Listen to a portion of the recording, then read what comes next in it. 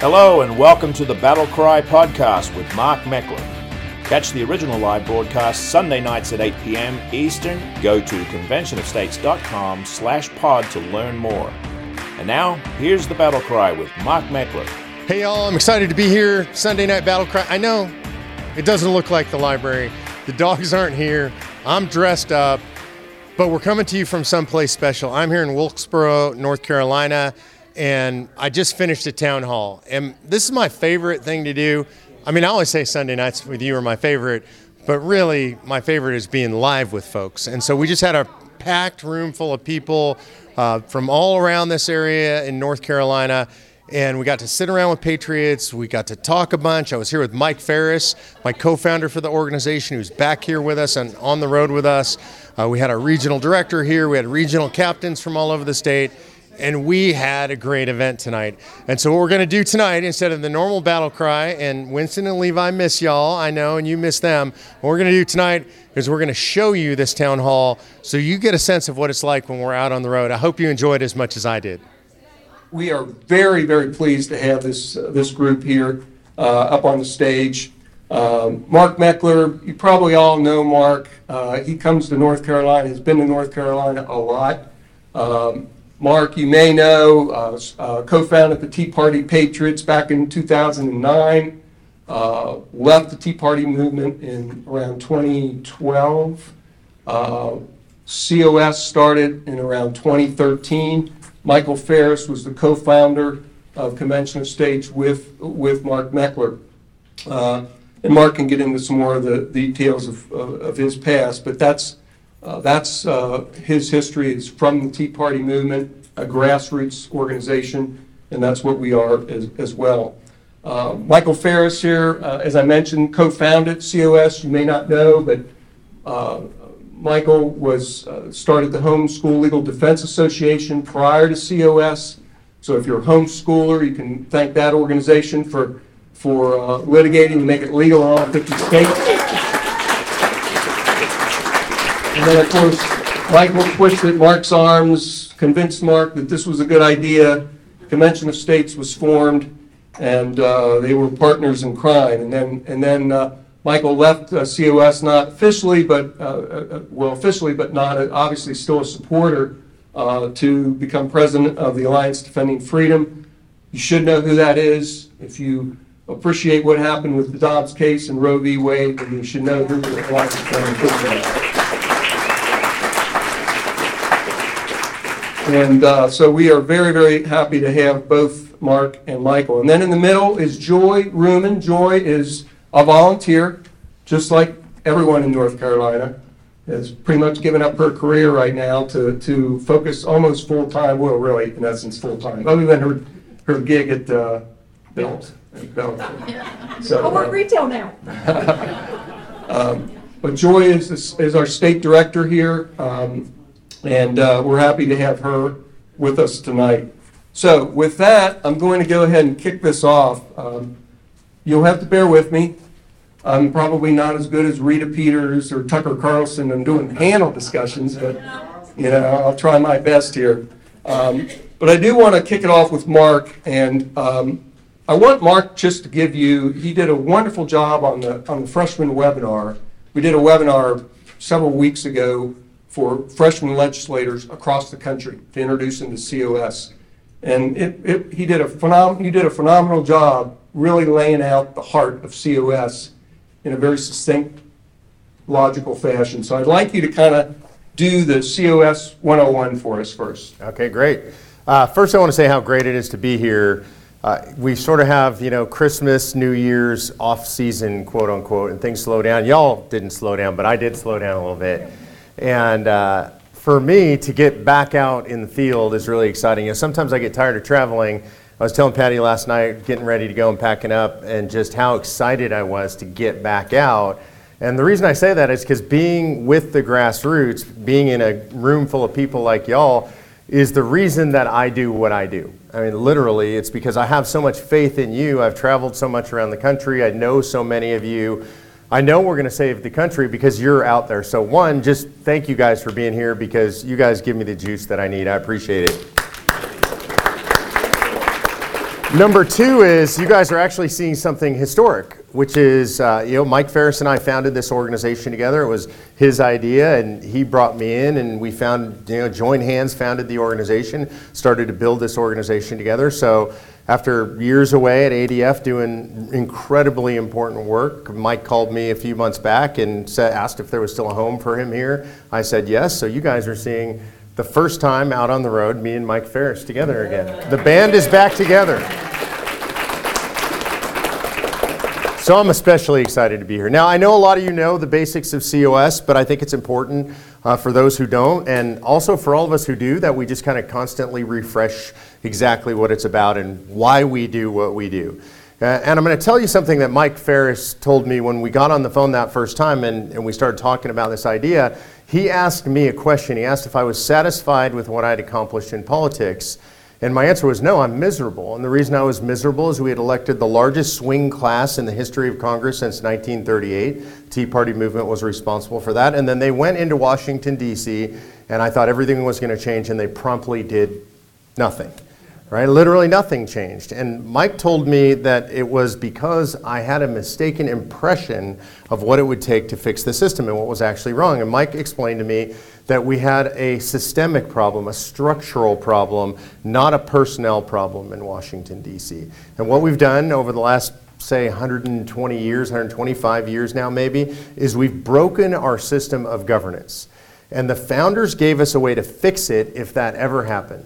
Colonel George Mason said, September 15, 1787, that he asked a question of the men assembled there who were drafting the Constitution. The convention's almost over. He said, we have a problem. We haven't given the power to the states to propose amendments. We gave it to Congress. Are we so naive that we believe that a Congress that becomes a tyranny will ever propose the proper kinds of amendments to fix their own tyranny? And of course the answer to that is no, because that's not human nature. I'm not aware of any human being ever that said, hey, I have too much power, I need to give it back to other people. It's just not the way people are wired. And so he knew, and they, without debate, voted unanimously to give us this power, to call a convention of states, to propose amendments to restrain the federal government. That was one of the purposes that they were proposing this for. So here we are now, almost 250 years later. We have not used the second clause of Article 5, and the federal government is clearly out of control. Originally, a very limited number of enumerated powers given to the federal government, limited enumerated powers, those to the people in the states, unenumerated and unlimited. And yet the federal government now has all the power. I think there were 17 original enumerated powers. Today, I think the federal government has 17 million or so. I don't really know how many, but it's a lot. And so it's broken and it's backwards, and there's a lot of reasons for that. There are a lot of court cases we could discuss, or the 17th Amendment. A lot of things have happened to break the structure, but the founders told us what to do if it ever got to this point, and we had an unresponsive federal government. And they said, call a convention, propose amendments, and go through the process. And the process that they laid out for us goes like this. It takes 2/3 of states to call a convention of states. Today that's 34 states. The process is that each state drafts and then passes a resolution, generally by a simple majority in both houses. The governor's signature is not necessary. This is not a bill. It's not legislation. It's important to remember that distinction. This is called a resolution. So it's no involvement of the governors, no governor's signature necessary. Just got to get the House and the Senate to do it. Once they do that and they pass a resolution, that resolution is transmitted to Congress for recording. And when we get to the point where there are 34 states that have passed virtually identical resolutions, then Congress has a duty, and it says in the Constitution that they shall call a convention. And that means they should name the time and the place. This is really important. It says shall. That means they have no discretion. This is what's legally called either a ministerial or a secretarial duty. They have to do this. And I just want to assure people, I get asked the question all the time, what happens if they don't? And the answer is it doesn't actually matter, in my opinion, in our legal opinion, because the states retain the sovereign authority to gather anytime they want. States are sovereign entities. It is, and this is an important thing to remember, a convention of states. It's not a convention of delegates. It's not a convention of proportional representation. It's not a convention of people or populations. It is a convention of states, the sovereign states gathering. When the states gather, they'll gather in convention. They will elect their own officers at convention. If you want to know what this looks like, we ran a simulated convention in 2016. Much of the footage from that is on the web. They'll elect their officers. They will adopt a set of rules. Likely those rules will be Mason's rules. Mason's rules are used by about 70% of the state legislatures in the country. We believe that most of the delegates to convention will be legislators or retired legislators, so they'll use something they're familiar with. If you're not familiar with Mason's rules, they're like Robert's Rules of Order. Some of the legislatures actually use Robert's rules. So they'll draft their rules, probably using that rule set. By the way, we've prepared a model rule set that makes it easier for them to give them something to start on. They'll layer over a couple of particular rules on Masons that'll be things particular to convention. And then likely the way they'll operate is like a legislature. You guys, most of you have watched a legislature operate. You understand that they'll probably break out into committees around the 3 subject matter areas of our resolution. The resolution has 3 subject matter areas: anything that would impose fiscal restraints on the federal government, like a balanced budget, tax and spending caps, things like that. Anything that would impose term limits on federal officials and members of Congress. And it's important, notice I said federal officials and members of Congress, because it could apply as well to staffers and bureaucrats, what we now know as the deep state. And I think this is important to understand. Yeah, everybody thinks about term limits for Congress, but it's important on the rest of the critters there in DC too. And then finally, anything that would impose what we call scope and jurisdictional restrictions on the federal government. That's essentially telling the government, no, you can't do this stuff. For example, you can't be involved in education or energy or healthcare or the environment or a myriad of things that they were never intended to be involved in. So committees will discuss this. They'll probably break out into subcommittees as well, much like your legislature does. When they agree on a proposed amendment, they'll bring it back to the floor of the convention, what they call the committee of the whole. Technically speaking, they'll debate it, they'll amend the proposed amendment until they get one that the majority of states can agree upon. It could be 1, it could be 2, it could be 5. They will then send that out to the states for ratification. The process of ratification is the same as if the amendment came out of Congress. It takes 38 states or 3/4 of states to ratify any amendment before it becomes part of the Constitution. So that's the general process, and I want to add one last thing to this that I think is really important. People ask me, well, what happens if they get into convention and they can't come to any conclusion? They can't actually propose an amendment. And that's possible, by the way. In fact, that's the outcome probably that if I worry about it at all, that would be the one I worry about most. People talk about a runaway convention. We can talk about that later. I don't worry about that one at all. I worry about, like, when they get there, can they actually decide on anything? And my answer to that is, so that, if you think about it, in essence, you could say, well, maybe that's what failure looks like. And if that's what failure looks like, I'm happy with that, because what will happen in the process is we will have built, and we have built now, the largest self-governing grassroots army in American history, and we need that army, and you're part of that army. We need it for a lot of reasons, and we will have conducted the largest constitutional education project in American history, a project where the American people are paying attention to a discussion that fundamentally asks the question, who decides? You and the states, or the federal government? And I think that's a very important discussion to have regardless of the outcome. Mark Meckler is fighting every day to call the first ever Article 5 Convention of States to drain the swamp once and for all. Join Mark and millions of other Americans by signing the official petition at conventionofstates.com/pod. And now back to the show.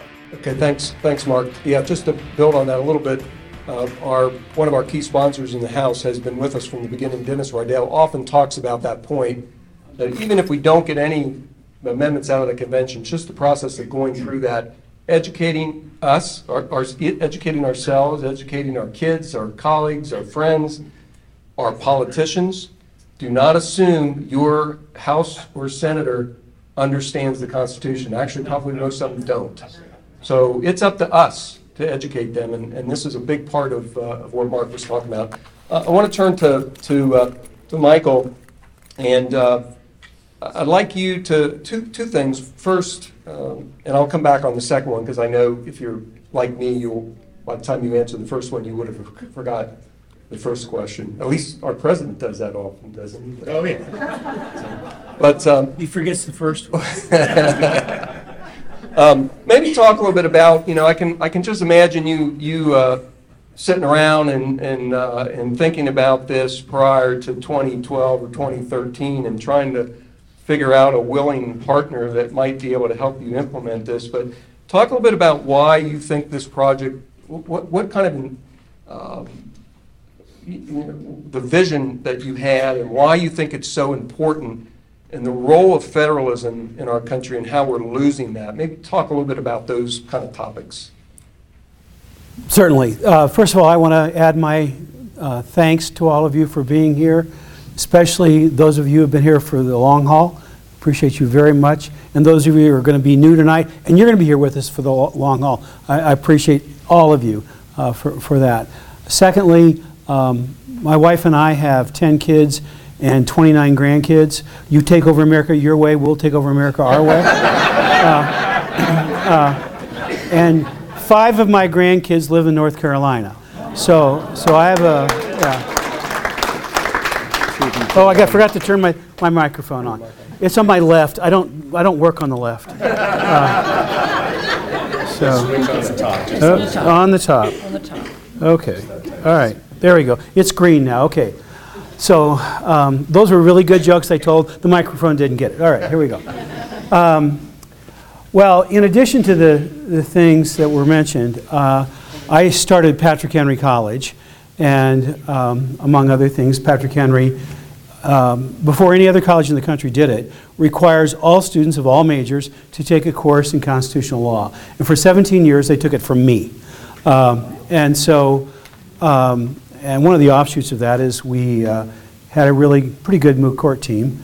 We won, well, this last weekend we won our 13th national champion. In the 24-year history of the organization, 2 colleges have ever won more than 1. Cal State Long Beach has won 2, and Patrick Henry's won 13. And so that's what happens when... So I've been teaching about the Constitution for a long time. Before that, I taught probably 20 or 30,000 homeschool kids in an online constitutional law course that I've been teaching. I was teaching online for many, many years. So having teaching con law and practicing con law now for, it's getting close to, it's 47 years. I was 9 when I started. And I saw the disparity between the Constitution as written and the Constitution as interpreted by the Supreme Court of the United States. And I knew from all this activity in teaching it that there was a solution. And it was a solution that was built out of the idea that people understood that there should be institutional jealousy, that you try to protect your own turf, if you will. And do I trust all the state legislators? No.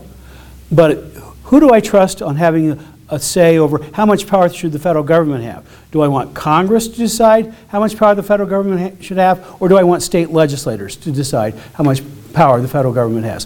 When those are your 2 choices, and those are your only 2 choices, it's really easy to see it's better that somebody besides the people with the power are deciding how much power they have. And so that's the genius of what all the checks and balances in federalism. And what we haven't had, frankly, is a proper balance on mainly the Supreme Court, but also upon just the runaway power of Washington, D.C. A friend of mine once said, the goal of every committee is to rule the world. And it doesn't really matter. I'm the women's committee at my church, student council at Patrick Henry College. Everybody wants to rule the world. But these guys have got a shot at it. And we need to make sure that they cannot successfully do that, because the founders understood a very important truth, and it comes from their understanding of who people are. People are sinners. And because they're sinners, you can't trust anybody with too much power. It's as simple as that. If you have that view of the nature of man, now if you have the humanist view of the nature of man, that man is perfectible, then you're going to come up with crazy things like the Soviet Union. And so, or where we're headed in this country.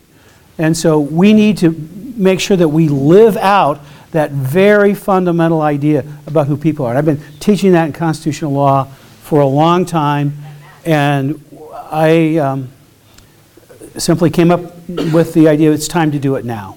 And Mark and I met up very quickly after that, and the rest is really history. One incident I'll never forget really kind of shaped me in many respects. I was in Albany, New York, negotiating a new homeschool law for that state. And I'd been up with in the offices of the New York School Boards Association because they were our constant opponent in court and in the legislature and so on. And we basically started talking to each other. Is there a way we could find a path to stop all this fighting and make homeschooling recognized as legal in New York? I was walking from the offices there of the School Boards Association down to the federal court where I had already filed a federal lawsuit challenging the constitutionality of New York's old law. And I walked past a local county-based Department of Education. And then in New York they have a regional Department of Education called BOCES. I have no idea what it stands for. And then I passed the State Department of Education, and I went past a federal building, and there was the Federal Department of Education being represented by this particular federal building. The founders intended that one level and only one level of government deal with each subject matter. And this proliferation of various kinds of Department of Education only gives us more bureaucrats and stalemates. And that if you leave public education, my dad was a public school elementary principal, and he thought if you left it to the local school building and had a combination of parents, teachers, and kids, the people who actually know the kids and love the kids, if you let them make the decisions for each local school, it'd be a lot better off than centralized bureaucracy at whatever level you were talking about.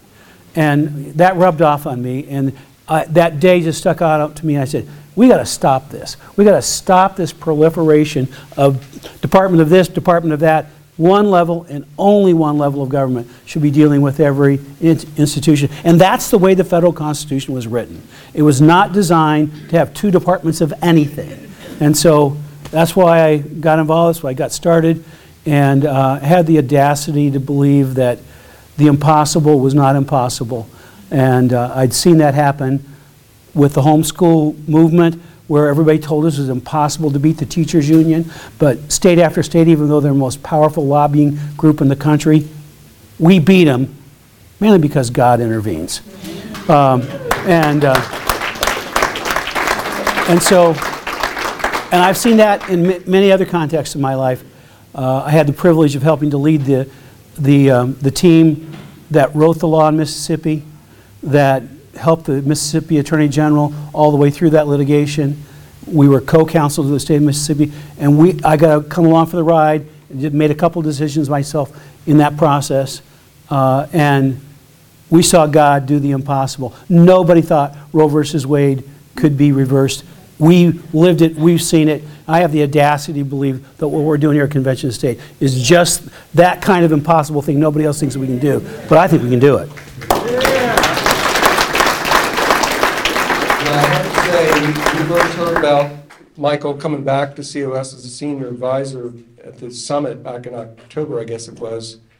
And there's 600 patriots from around the country down there. And well, I tell you, that was a chill in the air when we heard that he was coming back. And just that concept of things that he has done and been involved in with God's help that have been viewed impossible.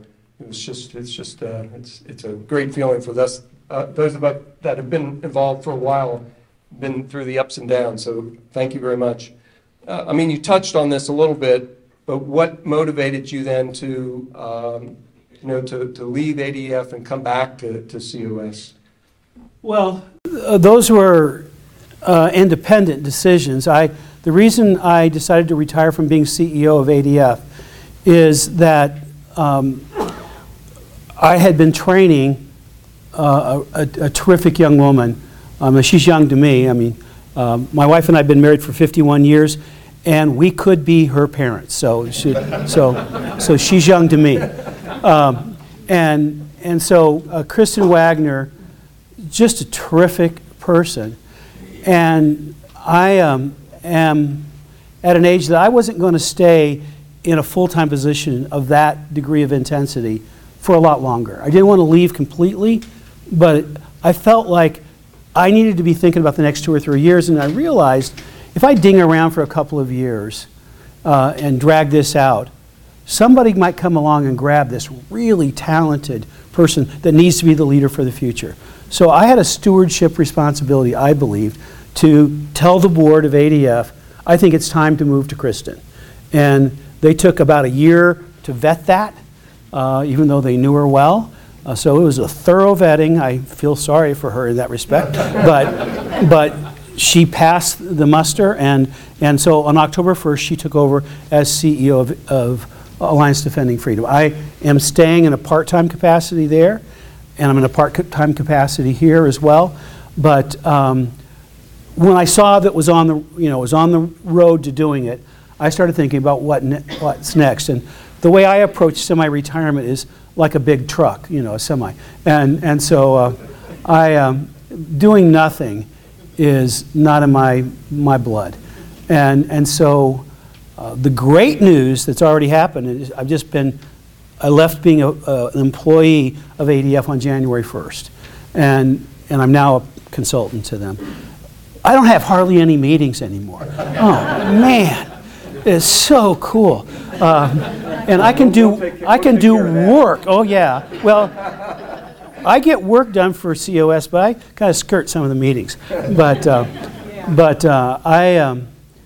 This is a great thing, and the idea of not coming back to COS in some capacity is just not within me to do. I still am the chairman of the board of Homeschool Legal Defense Association. I don't get paid for that. It's just, the board chairman. I still am on the board of Patrick Henry College. So I don't abandon things, but I sometimes change jobs. And so I'm here. I would never abandon COS in any way, shape, or form. All right, thank you, Mark. So I want to go back to Mark here for a minute. And Mark, talk a little bit about the organization, COS as an organization, and our bigger overall mission in terms of the grassroots, how Article 5 is really a goal within that larger mission. Talk a little bit about the organization and the mission. Sure.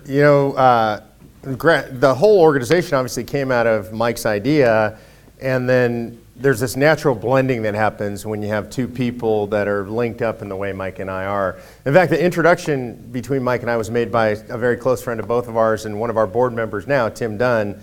And what Tim said to me is, I think you need to meet Mike Ferris first. I think you're going to love him, and I think you guys are going to be very close friends. I mean, so that was literally the first part of the introduction, and that's true. I consider Mike like a brother.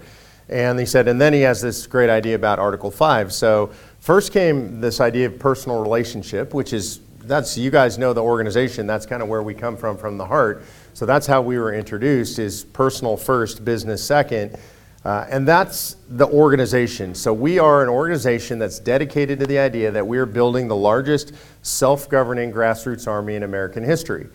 And the way we organize, and the principle, the core thing that we're organized around, is calling a convention of states. And I want you to understand those two things. They're integral, but they're also separate. In other words, if you were to say to me, Mark, what we're going to do is we're going to gather together, we're going to work hard, we're going to call a convention of states, we're going to pass out some amendments out of the convention, we're going to ratify those amendments, and then we're all going to disband and go home, I would feel like my life's work was a failure. That's not the way we're going to succeed in restoring the nation. We need in our bones to be self-governing citizens. That's what the founders expected of us. They expected that we would be, in our own lives, personally, individually, self-governing according to biblical principles. They expected that we would govern our families, that we would govern our communities, and so on, all the way up to the federal government, that it was on each of us to do part of that job of being self-governing citizens. So the overarching mission is to build this army. And why is that so important? Because it's important that you learn, and you are through this project, how your legislature works. You learn who your legislators are, how to lobby them, how to have influence in the legislature. A bunch of you will decide that you're going to be the person to raise your hand and step up and run for the legislature. We've had folks do that all over the country, or run for your school board or your county board. And so this is all part of the idea of restoring self-governance in America. The Convention of States project, because of the way that the founders designed Article 5, is the perfect organizing center for that. So because if you say to people, generally speaking, hey, you know what you really ought to do? Go to your city council meetings all the time and be involved. Most people look at you like, what? there's a city council? Right? They don't even know that. It doesn't sound exciting. It doesn't attract people to a mission. I think it's getting more and more like that, and I think we can take some credit for that, but that's not where we were at when it started.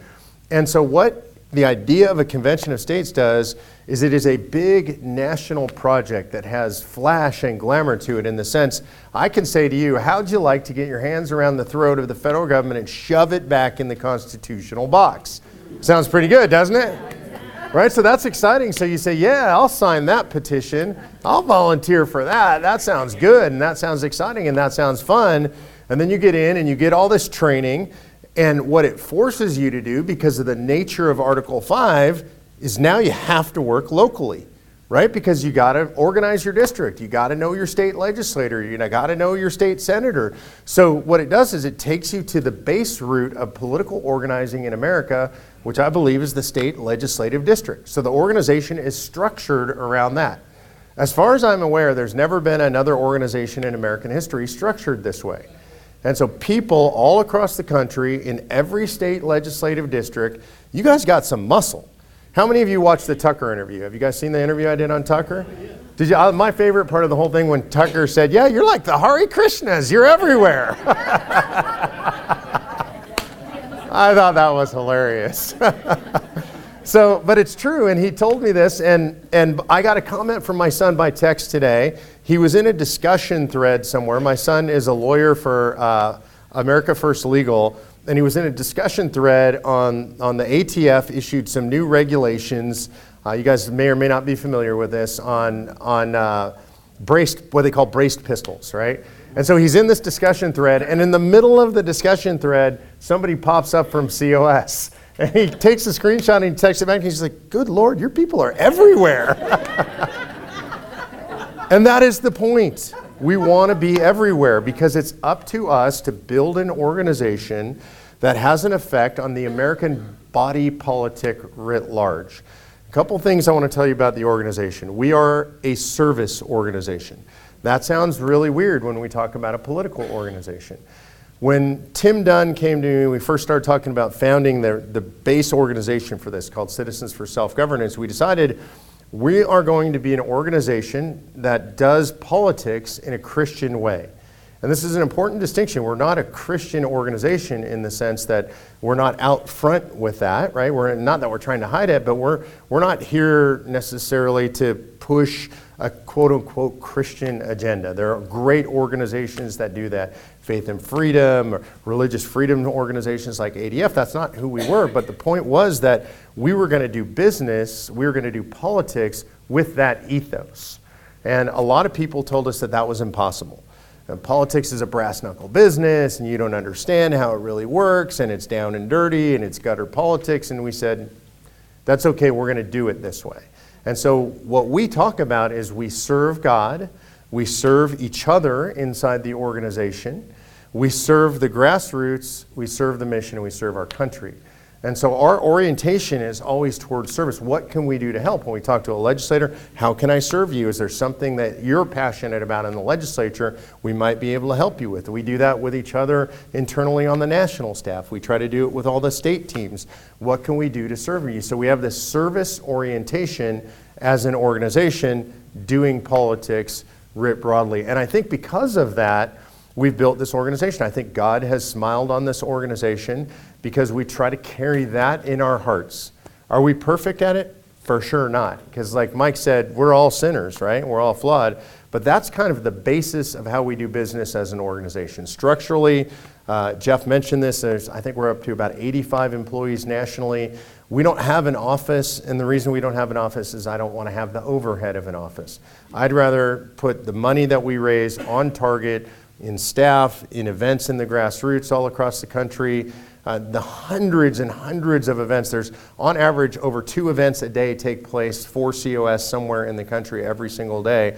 So that's how we spend our money. We do, we do have one high-rise office in the organization. I always want to have full disclosure. My office is in the house on the first floor. Patty's in the office above the garage. That's the high-rise. So if anybody asks you, where's the high-rise office for COS, it's above Meckler's garage. So that's how the organization's structured. The employees are here to serve all of you. We have an organizational pyramid. If you were to see a drawing of the pyramid, it's upside down. It's balanced on its point, and the point of that is that we see ourselves at the national staff level as here to serve you. So the very bottom of the pyramid, the person who's lowest on the pyramid is me, because my job is to serve absolutely everybody else. And so that starts with my executive team, and I think there are now 9 or 10 of us on the executive team. Simon and Jason are both on that executive team to serve people like Grant, who's out there in the field doing the hard work as a regional director, and then their job obviously is to serve you guys as the state team. So that's kind of how the organization overall is structured. Okay, thanks.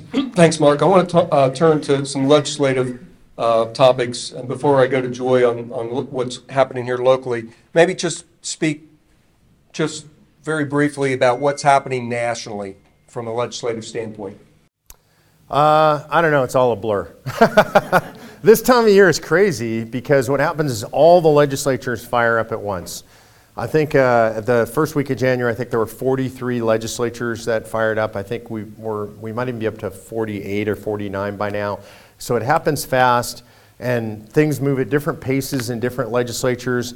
You have legislatures that have 60-day sessions, 90-day sessions, 120-day sessions. Some are year-round. There's a few. The worst of them are year-round legislatures. And I don't say that facetiously. Those are all the worst of them. So what we do is our teams are doing what you guys do. Every state had put together a state plan, just like you did, so everybody knows what they're going to do going into session. And all those plans are starting to run now. And so what that means is we're actually starting to have hearings. So yesterday in Helena, Montana, there was a hearing. A bunch of us were watching that online. Our national staff tends to watch these things together, and we have our running Slack commentary for watching these things, where we can scream and yell sort of metaphorically at our computer screens watching the opponents. And so we had a hearing in Montana yesterday. We had a hearing in the Rules Committee in Kansas yesterday. From my perspective, looking out there across the country, I'm not saying this because I'm here in North Carolina. I think this is the top state. I mean, this is the one that is, I absolutely believe it's going to happen here this year. If I had to choose one, I would choose this state. I think I would say, and I'm actually a little bit surprised to be saying this. I'm very excited to be saying this. I think Montana and Wyoming both look incredible. And the reason I'm telling you I'm surprised to say that, if you would have seen what happened to us in Montana last year, I mean, you want to talk about a full frontal kick in the teeth. That's what we got in the Montana legislature last year. Rick Santorum was there. It was so bad. I mean, it was humiliatingly bad.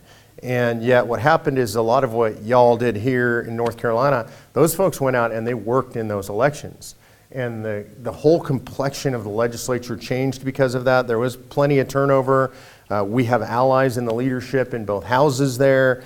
And so things look really good in Montana. The same is true in Wyoming. And that should be a lesson. You guys have already learned that lesson here, but I'm going to repeat it because it bears repeating, which is when you go out and you participate in elections, it makes a difference in the legislature, even if you don't turn over people, because they look at you completely differently. You now have political muscle. So Iowa looks really interesting and good to me, and that's been a very rough state for us for a very long time. Another state I'm super excited about that I'll be going to the beginning of February is Idaho. Another state that's been really rough. The mountain states, Idaho, Montana, Wyoming, South Dakota, the plains into the mountain states, those have been very rough states for us, and things look really good in most of those states this year. So I'm excited about the legislative session. This has been the podcast version of The Battle Cry with Convention of States Action President Mark Meckler. Check out more content at conventionofstates.com/pod and become part of the solution that's as big as the problem. Thank you for listening.